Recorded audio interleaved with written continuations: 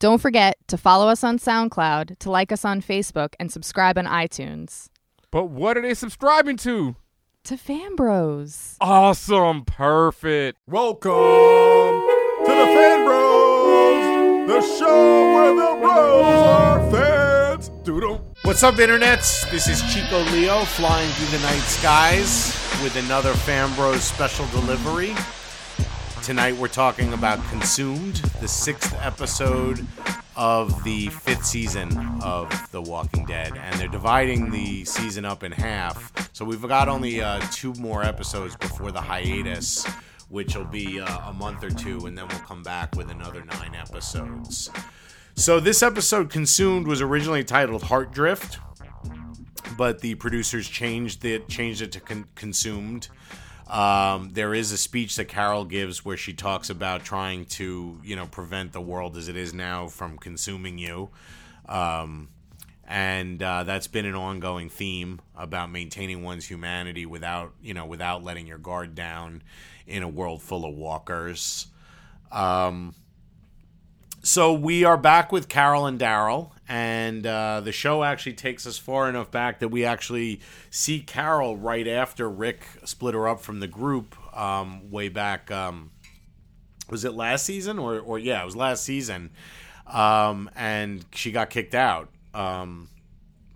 So we see her a little bit alone, trying to survive. And it's only when she sees the smoke in the distance of the jail after the governor runs roughshod over it and splits our heroes up, does she and we see the moment where she sort of recognizes it and drives back and then sees the prison in flames, and then it jumps back to the present, or the actual past for us, because it jumps back to the point where Daryl and Carol are following the car that has the cross in the rear windshield, which is the same insignia of the car that actually kidnapped Beth.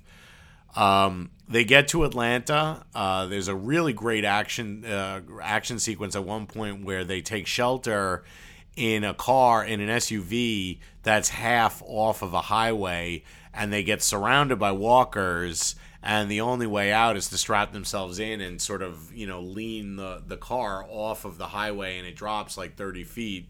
Luckily for our heroes, it lands on its tires. And then there's sort of a great Walking Dead moment where there's like a pause, and then you hear all the walkers that either sort of blithely follow the car off the highway, or because they were pushing on it or leaning on it, end up, splatting on the roof. Although there was, I have to say, an unpleasant 9/11 reminder of the people who were sort of falling or getting sucked out of or jumping out of the windows. And there was, if you were watching the news that day, you could hear them hitting the awning above the firefighters. And that was what I actually thought of in that sequence. So, this is The Walking Dead. It's not like, it doesn't have a lot of grim references, but that was what it reminded me of. But it was a great sequence, really well directed. And I thought, again, this episode was well directed, as the last few have been. Last week's was directed by Ernest Dickerson, and this week's was directed by Saith Mann, who is, in fact, was mentored by Ernest Dickerson. He was a promising young director who he went to Morehouse and then graduated from NYU Film School, following in the footsteps of Ernest Dickerson and Spike Lee. And he made a short film that actually starred Jamie Hector from The Wire, which led to him, I think, getting cast as Marlowe. And Saith Mann was offered to shadow the directors of The Wire in the 3rd season. And he made his TV directing debut in the 4th season of The Wire. So what an amazing opportunity. He made a great short film, and from there got it to the right people. That allowed him to shadow the directors on what is, I think generally considered to be the greatest show in the history of TV, and then made his debut in what I consider to be the greatest season, which is the 4th season. And then from there, he's directed all kinds of stuff. Heroes, Friday Night Lights, Dexter. He's done genre stuff. He's done comedy, Californication, Hung. And it's all been for, HBO, Showtime, AMC. And he's been a really, really prolific director. So he directed his first episode of The Wire in 2006. And it's 2014, and the dude has directed like over 50 episodes of TV, and all of it has been, high, A-list TV. So, Safe Man, keep an eye on him. We definitely like to shout out directors of color. He's a black TV director who has no feature credits under his belt, but at this point, TV is often doper than film. I mean, in 8 years, maybe he could have directed 7 or 8 movies, but he's directed 50 episodes of TV. So, I would rather direct 50 episodes of TV or over 50 than 7 or 8 movies. So, yeah, I again, applaud the Walking Dead with. It's been a visually great show from the beginning. I definitely felt like the dialogue has really improved, but from the beginning, the visuals on the show have been great. And I'm not just talking about they have consistently brought us really great, well-directed and really visual action set pieces. And because, they're up against it, to make the zombies, sort of seem terrifying and new each time. So they come up with all these scenarios that look really good. And of course, the special effects are top notch. But I think the show had one of the show's strengths from the beginning has been how they show, don't tell. In the opening episode, when we wake up with Rick and he spends like 5 or 10 minutes walking through, Atlanta, it's pretty incredible. Or walking through his town, he's in Atlanta.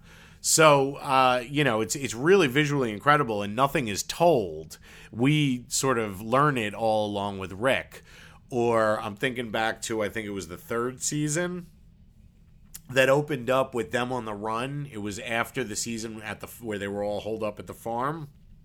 And we just sort of pick up on our heroes like running through the woods just trying to stay ahead of the walkers, and they find a cabin and they ransack it and they try and get like a moment of rest and respite and eat. They're eating, like whatever little scraps of food they have, and then the walkers show up and then they go on the run again, and they're moving like such a well-oiled machine by that point that there isn't even a stitch of dialogue. And it's all done with acting, with, motion, sort of true cinema. So this episode had a lot of that as well. There's a sequence where we see either 2 little girl walkers or a mother and daughter walker, and Daryl, takes care of them. And Maggie sort of watches as he burns the bodies. And that might not be a meaningful thing if you haven't been watching the show all along and know these characters' histories, that Daryl killed his own brother when he turned into a walker, and that Carol killed her own daughter when she became, they not only saw their loved ones become walkers, but they were the ones who actually put them out of their misery. And so that was all done visually. Nothing was explained. There wasn't, just the shots of Atlanta and there was a scene at one point where, Carol sees some walkers coming and we just sort of see them coming down the alley. When the show takes its time to show us and not tell us, it really is, a 10 out of 10 operating on on all cylinders. I'm not gonna lie, there are some scenes that still feel clunky, when people sort of try and make large philosophical pronouncements, but it has gotten a lot better than in the first couple of seasons. For what it's worth, I read when I was looking up who the director was, I read that in this episode there are 10 fires shown, and all the fires that are lit by Carol are lit in the flashbacks, and all the ones in the present are lit by Daryl. I wouldn't have picked that up. You can make of that what you will. That was a little piece of trivia. Yeah, so Daryl and Carol do meet up with Noah from the prison, also known as Chris from Everybody Hates Chris. And, there's a little back and forth there where he takes their weapons and then they take their weapons back. And there's a little bit of saving each other and almost killing each other. But I think we know that they're going to team up, and they definitely do. The probably most interesting thing is that Carol ends up in the hospital. I had thought 2 episodes ago when Beth's episode ended with Carol showing up on the gurney, I had thought that it was subterfuge of some sort and that it was some kind of Trojan horse, and that that was part of Beth's rescue.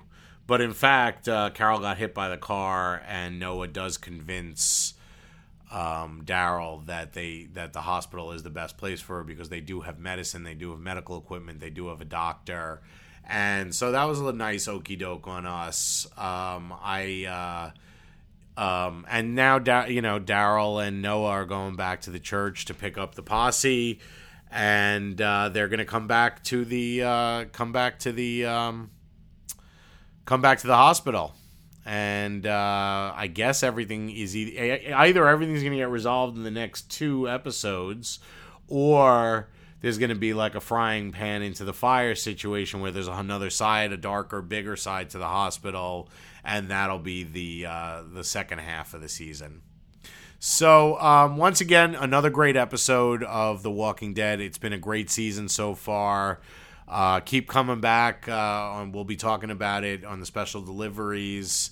And check out fanbros.com for the latest interviews and reviews and general content.